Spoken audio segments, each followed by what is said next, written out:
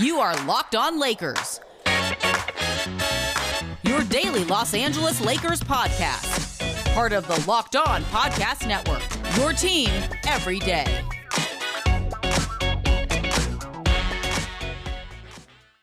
Hey, everybody. Welcome to Locked On Lakers for Thursday. Brian Kamenetsky, Andy Kamenetsky.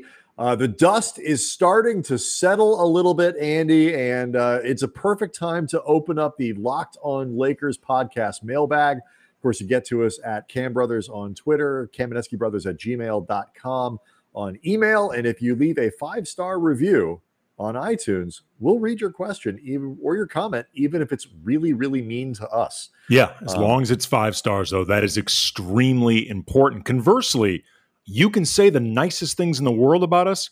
You give us 4 stars or less, we ain't reading crap, man. And that's why, Andy? Algorithms, man. Algorithms. It's all right. algorithms. About that. So we got some great questions sent to us that we'll get to. Try to get to some stuff about the kind of the rest of the Western Conference and where the Lakers stand as title contenders, both certainly in the West and then broadly across the league, who the biggest threats are. We've got some questions about that. Got a really interesting question about super teams and what defines a super team, which we'll try to get to.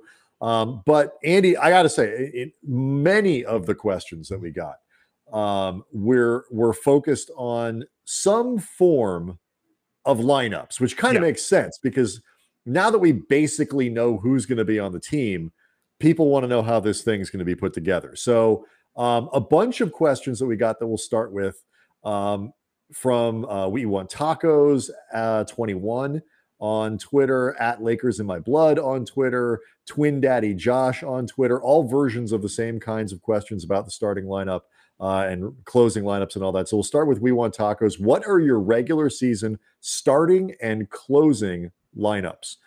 I was start with starting lineups. I was thinking about this, Brian, and for starting, I ultimately landed on what I think it'll be versus what I think it should be.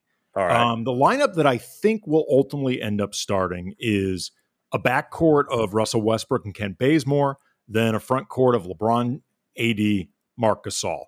That is ultimately what I think they're going to end up going with. I think Gasol is going to be more of a nominal starter than anything else. But like 6 minutes, 6 to 7 minutes or whatever. He's going to play back maybe 14, 15 minutes a night. Right. But if I had to guess, that is the way I think things will open before I go to where I think they should.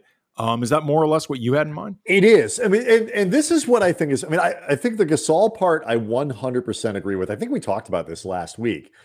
If AD is not going to start at the 5, and I don't think he is, I think, we got a question. This actually, Calzone88 on Twitter, Elliot Calzone asked the question. We've heard reports that AD was going to spend a lot more time at the 5. LeBron would slide to the 4. With the current roster construction, do you think the Lakers' best lineup features AD at the 5? Yes. The answer is yes this year. The answer was yes last year. And the answer was yes 2 years ago. That said, I don't think he's going to start at the 5. And you're going to have the big 3 on the floor. The big 3 and Dwight Howard. I mean, I know we're like leaning into the potential for shooting questions and let's not worry about spacing and all that. But like, there's no smash mouth basketball, baby. Right. There's no need to like go out of your way to make it worse. And so you can have good defensive integrity with Marc Gasol. Brian, leaning into it, making it better. That's right. Depends on the way you look at it. It's true. And who's the worst shooting 2 guard they could throw out in the line? If you want to take on Riley's Knicks, man, you got to be ready. Yeah, you start THT, I guess, in that, and just have 0 floor spacing. So, if you're going to do that, Gasol is the starter. I tend to agree with you right now that Bazemore probably starts. But I'm curious what you think about this because, Andy, like in my head, the guy that I think makes a ton of sense there is Ellington. And somebody as kind of a steadier hand, I think a little bit offensively, a more established shooter who's going to instantly create more of the gravity that I think is going to open lanes. Teams are not going to respect Kent Bazemore's shot right off the bat, given I think spotty history. He shot 41% last year, but he's not historically a great three-point shooter. Wayne Ellington, from the jump, is the guy who I think instantly spaces the floor for the Lakers. He's just not as strong defensively. Right. And that's so where is Vogel going to go with it? I agree with you. If I had to guess now, I'd say Bazemore is your day one starter, very shaky, whatever. But I kind of want to see it work where Ellington could be that guy. Well, but this ultimately, Brian, gets into what I think the lineup should be versus what I think it will be, because you can make that case for Ellington being in the starting unit to help space things out. And I think Bazemore, assuming he can maintain even at like a 36, 37% level, you're going to want him out there for that defensive versatility, because on paper, a Russ Ellington backcourt could get eaten alive defensively, even acknowledging that Russ can be, I think, a better point of attack defender than maybe his reputation. The two of them together doesn't necessarily give you a lot of confidence. However, the opportunity to have, say, Bazemore and Ellington out there and have your cake and eat it too would ultimately by starting AD at the 5. Right, starting AD. And beyond all the stuff that's been discussed before in terms of what is the best lineup for AD in terms of what AD does best, what I think is best for the Lakers in terms of just floor combinations and making things a lot simpler, which in a world with no politics and a world with no preferences, you would play AD at the 5. My other thing, though, to be honest, I've got concerns about Gasol in the first unit. Like, I don't think it's actually that natural a fit. They're going to be looking to play, I think, as fast as possible. Frank Vogel talked during Russ's introductory press conference. Oh, yeah. It's the one we mentioned yesterday how inspecific they were about how this was all going to work. Russ's answer to everything was basically, we're going to figure it out. And Vogel's answer to everything was, yeah, we're going to figure it out, except for the part where he was very specific about running. You're right. Right. And that is somewhere where Gasol does not really fit. I also, too, when you take into account the stuff that you typically look for from Marc Gasol, this unit with LeBron and Russ takes away some of the urgency for his playmaking. There's only going to be so many, opportunities for him there, so much responsibility. I mean, we saw a version of this last year with Dennis Schroeder. I mean, one of the many reasons that I thought Schroeder would have been better served, coming off the bench as opposed to what he was doing starting, is it alleviates a lot of what you would look for from Gasol, because if he's going to have two primary playmakers out there, plus the ball in AD's hands a certain amount because he's Anthony Davis and it should be, you start taking away a lot of what he can do as a playmaker. And unless Gasol starts becoming a much more aggressive shooter than we saw last year with the Lakers and also his last season with Toronto, there's only so much he opens up as a floor spacer. I agree. I still think, look, just because you don't need his facilitating and his passing as much as a perimeter screen setter, I mean, there's a lot of things you can do with him. I agree with you. An aggressive Gasol makes a huge difference. If you are going to start a center who isn't Anthony Davis there, it has to be Gasol. I don't disagree. I don't disagree. I'm just saying, again, in a world without politics or preferences, which granted is not the world we live in, you really wouldn't start Gasol and AD at the 4. No, you could add two shooters in theory. You keep Ellington on the floor, you add Bazemore. No, I would agree that would be ideal. I just don't think that's the world we live in. Let's talk a little bit about reserve spots and closing lineups and all that, because those are the other halves of all the questions that we were getting in terms of lineup combinations, and particularly at shooting guard, how the Lakers deploy their bench and who gets playing time and maybe who gets squeezed, I think is one of the most interesting things that we're going to see over the course of the first 35, 40, 50 games of the year. We'll do that next. Locked On Lakers brought to you by Sweat Block. There are a few things in life that they're not fun to talk about, and one of them is excessive sweating. Like, if you are sweating through a shirt for no reason, it's embarrassing. Like, I don't want to have to worry about that, and that's why I use Sweat Block antiperspirant wipes. Sweat Block, it's stronger, more effective than clinical antiperspirants. You just apply it at night before you go to bed. Then next morning you wake up, you wash, You go about your day. You don't even have to worry about sweat. You can use it once or twice a week and stay dry the entire time. It's guaranteed or your money back. No more pit stains, no more picking shirts based on what'll hide sweat stains better. And that's a big deal if you happen to be a big deal like me and you do a lot of TV analyst work. A little known fact, Brian, it's not the camera that adds 10 pounds, it's the sweat. And I'll put it to you this way. I mean, it weighs you down. I mean, literally. Absolutely, man. We've all seen Robert Hayes in Airplane. It makes you look like a heifer, man. It's unbecoming. And if you know another sweat solution that is doctor created, doctor recommended, featured on Rachel Ray's show, and tested by firefighters, I'm listening. But until then, check out Sweatblock. Get it today for 20% off at sweatblock.com with the promo code Locked On or at Amazon and CVS. Locked On Lakers also brought to you by Rock Auto. I'm not necessarily, Andy, a car guy, but over time you start to feel comfortable with the things that you can do. You can go handle. Like I can go buy, an air filter, stuff like that. But I'm still kind of nervous about it. I don't like walking into the store and then the guy starts to shake my confidence. Oh, you want this one? You want that one? No. Go over here and get it. And I don't know if he's steering me to the right part. I don't know if he's doing it because that's what he's got in the warehouse or sometimes you're not even sure you're in a car store. I'm not. And it's like, sir, this is an Arby's. Like, no, it's a lot of bravado, Yeah. And so I this is why I like rockauto.com. I once I know what I need, I take out my phone, I go to my computer, I go to rockauto.com and I have nobody hassling me and I can get what I need and get it taken care of. Plus, Andy, I'm not dealing with the different price tiers that the chain stores have, professional mechanics, and for do-it-yourselfers like me. I may not look like it, Andy. I am not a professional mechanic.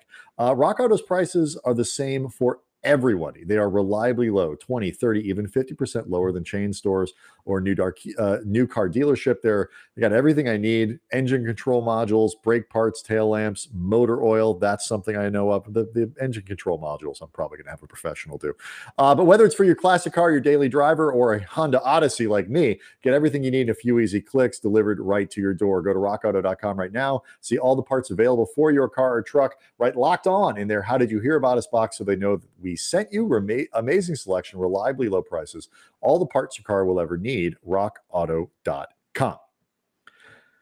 This question, Andy, after we're done with the starting lineups, this one comes from Lakers in My Blood. It's not really a question so much as a statement.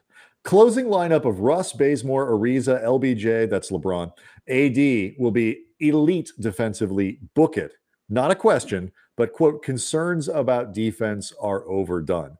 So, we want tacos asked about closing lineups. Lakers in My Blood obviously making his proposal there. Twin Daddy Josh asks the same thing in terms of closing lineups after the big three. What do you have in your closing lineup? Does it match Lakers in My Blood? And do you think it will be elite defensively? Well, I mean, first thing I would point out is whether or not that lineup is elite defensively, the defense does matter, because unless you play it at least credibly over the course of a whole game, the unit that you're closing with might be your waving the white flag unit. So you do have to be good for the first 43 minutes of a game. If we see too much of whichever plucky white guy they end up with, whether it's Reeves or Mac McClung or both, things have probably gone wrong or really right.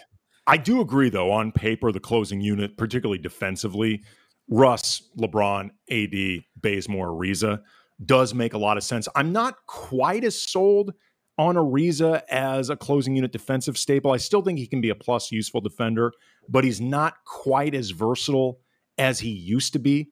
And, at times with Miami, granted he hadn't played in a while, but he looked a little more vulnerable than we've seen him in the past. He's definitely going to have a shot at being in there because he still is a solid defender. He's still extremely smart, and he is somebody that can offer a lot of length and experience. One guy that I'm actually interested to see if they can become a closing unit staple or like a semi-staple, Brian, is actually Kendrick Nunn, because he's not necessarily a strong defender, but he's not a sieve either. No, and he's sort of neutral. Like right. a lot of the defensive metrics, you go back, cleaning glass, the stuff that B-Ball Index and Tim at B-Ball Index puts out is relatively neutral. Right. And if he can be neutral enough, he's more of an offensive pop than Trevor, which could come in handy during a really tight game that you're either protecting a really close lead or actually trying to extend it. Because Trevor Nunn can be, Kendrick Nunn can be a lot more effective both as a scorer, floor spacer, but also just a guy that may set up his teammates for better looks too. And can create, honestly. If you get to the end of the shot clock, you do not want, and the ball is in Kent Bazemore's hands, you're probably not going to get a good finish there. If you get to the end of the shot clock and the ball is in Ariza's hands, you're not going to get a good outcome there. Kendrick Nunn can make his own offense. And so he is Schroeder-like in that sense. I thought about that. And here's my question.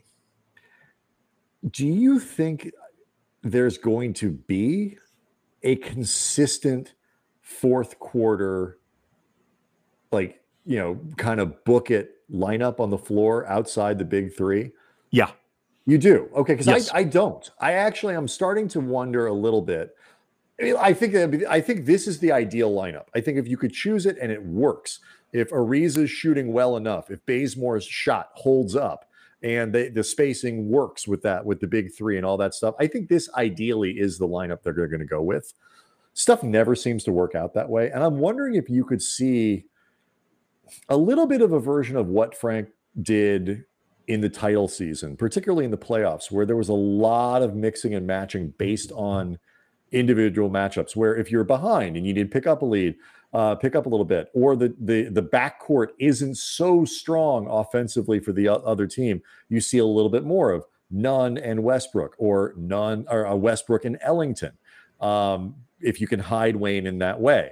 And Wayne and I are on that level where I can call him Wayne. It's okay.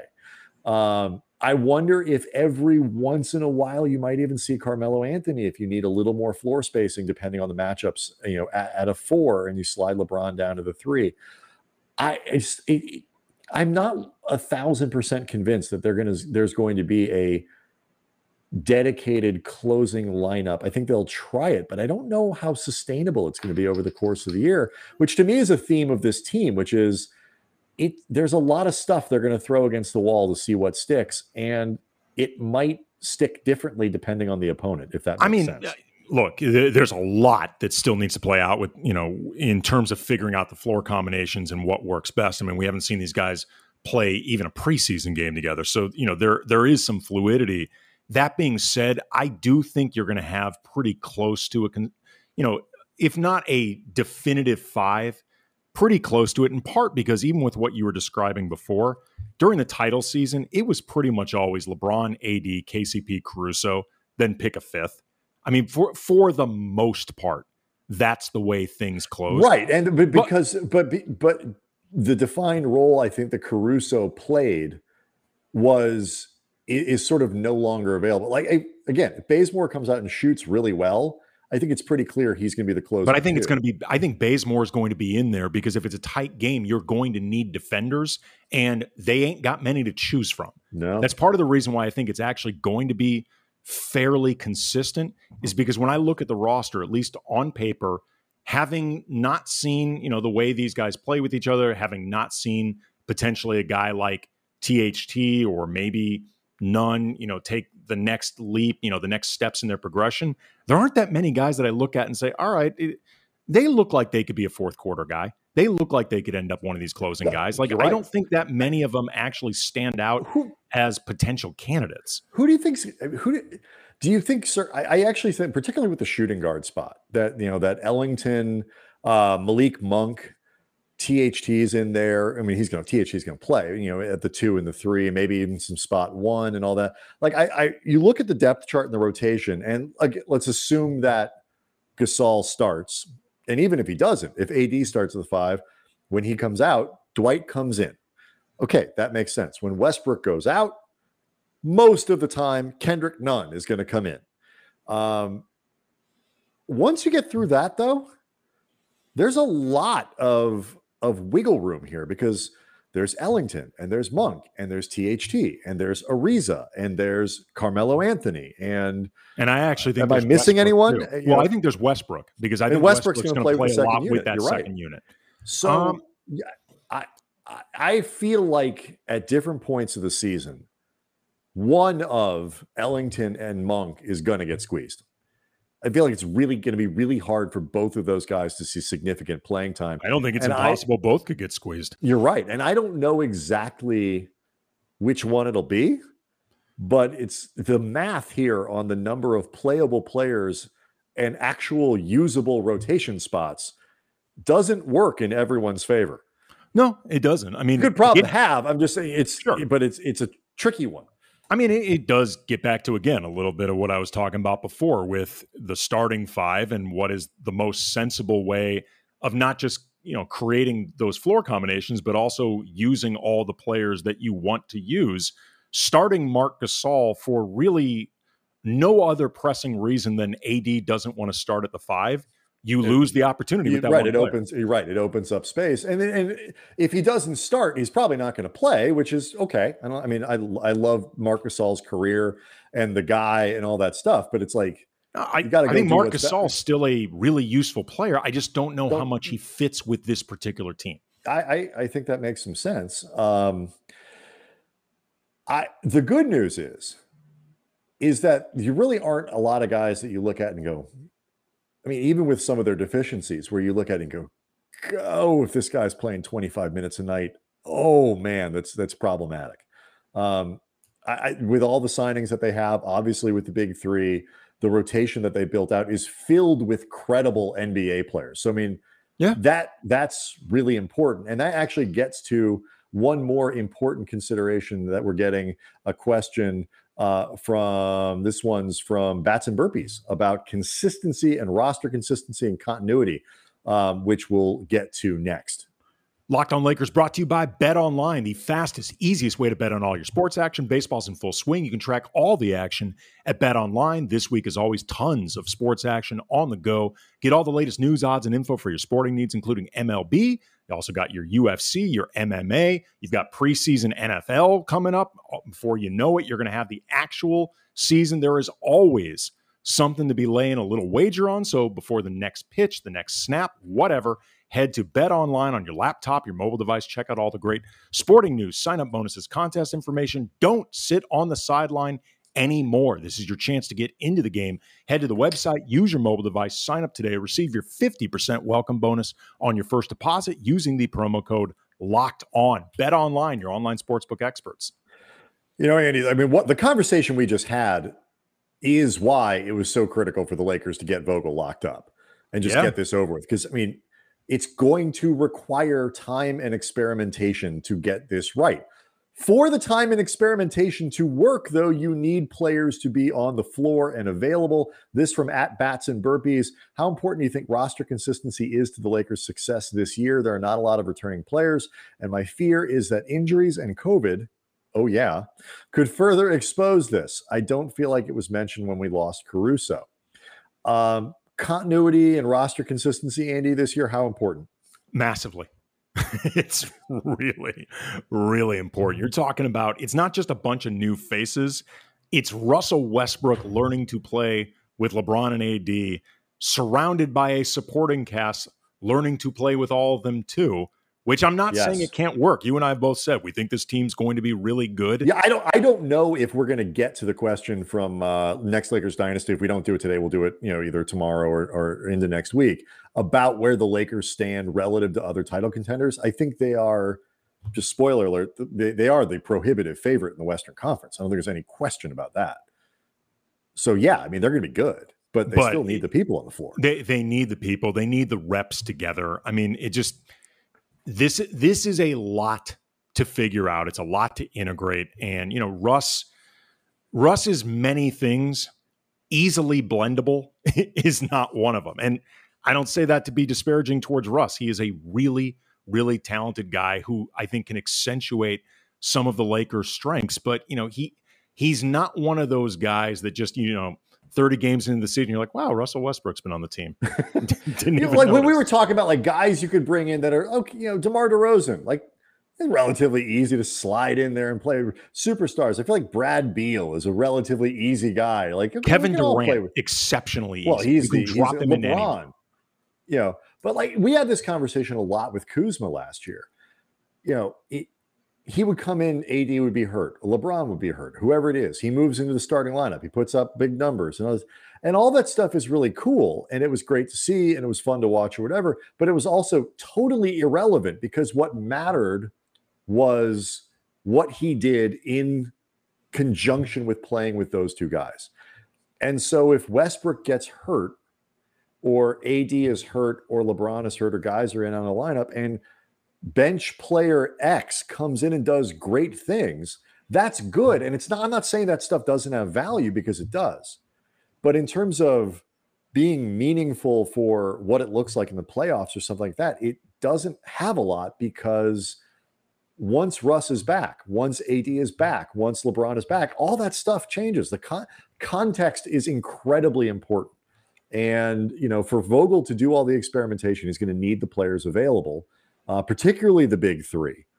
So like the premium on their health, they need 55 games with the three of them together, you know, 55, 60 games, ideally with the three. I don't know if they'll get it, but that I think if you could get 60 games with the big three, I think you could figure out what you need to figure out. If you get less than that, it gets harder. Well, you also too, I mean, I think it's really important when you look at the rest of the West and the Clippers are going to be competing for the overwhelming majority of the season, if not all of it, maybe some of the playoffs without Kawhi Leonard. The Nuggets are going to go quite a piece of time without Jamal Murray in order possibly the whole season. Right. And obviously you never root for injuries, but that is part of the game and also coldly part of the strategy. And if you don't get the fullest opportunity to capitalize on getting your guys together and making yourself better as a team before those other guys are back with a team that knows how to play with them, and it just turns into, okay, we got to just get the reps back and the timing back, you're not capitalizing on an opportunity enough. I think I know your answer, and I certainly know mine. You think part of the calculation that Pelinka made in making the Russ trade was looking at the Clippers, looking at Denver and saying those teams are going to be minimized next year. So let's swing big for next year, meaning this year. Yeah, I mean, look, I think that was absolutely part of the thinking. I think it's part of the thinking. I don't think it's all of it because I think Rob Pelinka is just a big swinger in general, and he runs an organization. Tell that to Mrs. Pelinka. Oh, jeez. Hi-oh, ah. No judgments. No. Look, that's between the two of them. Absolutely. I mean, as long as they're happy, that's all we care about. But, you know, I mean, he's part of an organization also that takes big swings for stars. It is what they do and used to be run by one hell of a swinger himself. Dr. Buss was nothing if not a swinger.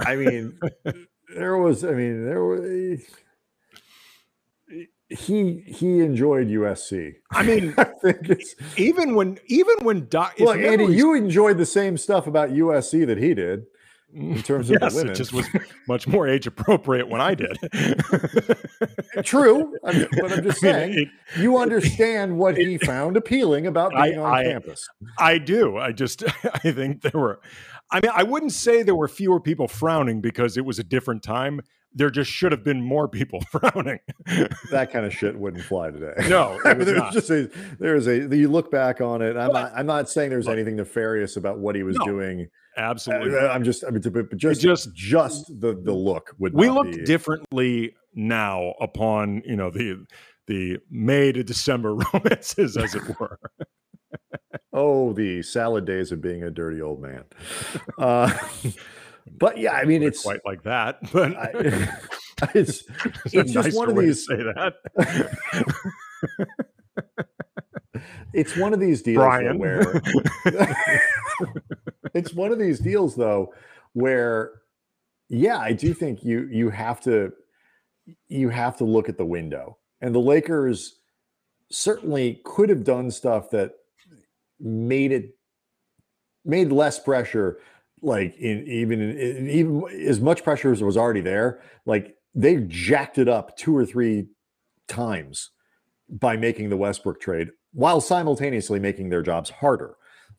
So yeah, I mean, I think every game that those three guys don't play, you know, you don't have Ellington available for 10 days. You can kind of work around it. You don't have Monk. You can kind of work around it with that, you know, but those three guys need to be healthy, not just because they need to figure out how to play together, but so the coaching staff can figure out what guys to put around them in the best way. I hope it happens, because this is setting up to be one of the most fascinating basketball experiments where you have so many things that can be obviously great with a few things that are really important and obviously problematic. And how do you scheme to maximize the great stuff? And that includes which guys put around them while minimizing the problems. And I want to see as many games of it as possible. Speaking of that, actually, maybe get in the last question we had when it comes to the roster construction and whether or not this qualifies as a super team from Barrison B. What's up, guys? My name is Barrison, not positive. My question is, what is your guys' definition of a super team? The past few weeks, I think the term has been overused. That's obviously not in reference to the Lakers. Right. Here's mine. A team of superstars, and this is, you know, a guideline. It's not hard and fast, but my basically is this when I went back and thought about it. It's a team of superstars in which 50% of or more or of said superstars are imported, and this is important, after becoming superstars. So the Lakers are unquestionably a super team. LeBron arrived, AD traded for, Westbrook traded for. Literally nothing about this team. The Lakers have one player on the roster that they drafted. Right. One. They have one guy. They are a super team. Brooklyn, super team. Oh, yeah. Imported Durant, imported Harden, imported Kyrie, super team. The Warriors at their peak were not a super team, no, arguably even after KD joined, because KD was the only guy really of importance, I guess Iggy, but in a supporting role, who was not homegrown. Their core was still Clay, Dre, and Steph. That is a homegrown core. So even after KD joined, you could argue that they weren't a technical super team. Super team does not mean you're going to be super good. It just means you're a super team. So that's my definition of a super team. No, I completely agree. I mean, you look at like Milwaukee, for example. Not a super team. They're not a super team. Giannis was their own guy. Chris Middleton, for all intents and purposes, is their own guy. And when he got it, and he wasn't a superstar when they got it. He was a throw-in for the trade when they moved Brandon Jennings to Detroit. Do you remember, Brian, who was the big fish at the time that Milwaukee nabbed? I don't. But was that still when they were sort of trying to form the team around Jabari Parker? Brandon Knight. I believe it was Brandon Knight. Could be. That was the gem of that deal. And Chris Middleton was considered just a throw-in. But like, you know, the Phoenix Suns, they're definitely not a super team. You know, the Clippers only have two guys at that level. They are not a super team. The Lakers are. You don't think the Clippers qualify? No. Two guys imported as superstars? You need more than two. I think you need. So you need you only have super team as three or more. Yeah, I think two guys, I don't think qualifies as a super team, in my opinion. That is not, like, I don't consider the Kobe Shaq team to have been a super team. They wouldn't qualify anyway because only one of those guys was imported. Right, but either way, no, I don't think the Clippers have enough guys to be considered a super team. They were just, to flip their own parlance, bought, not built. To throw back their stupid old marketing in their face.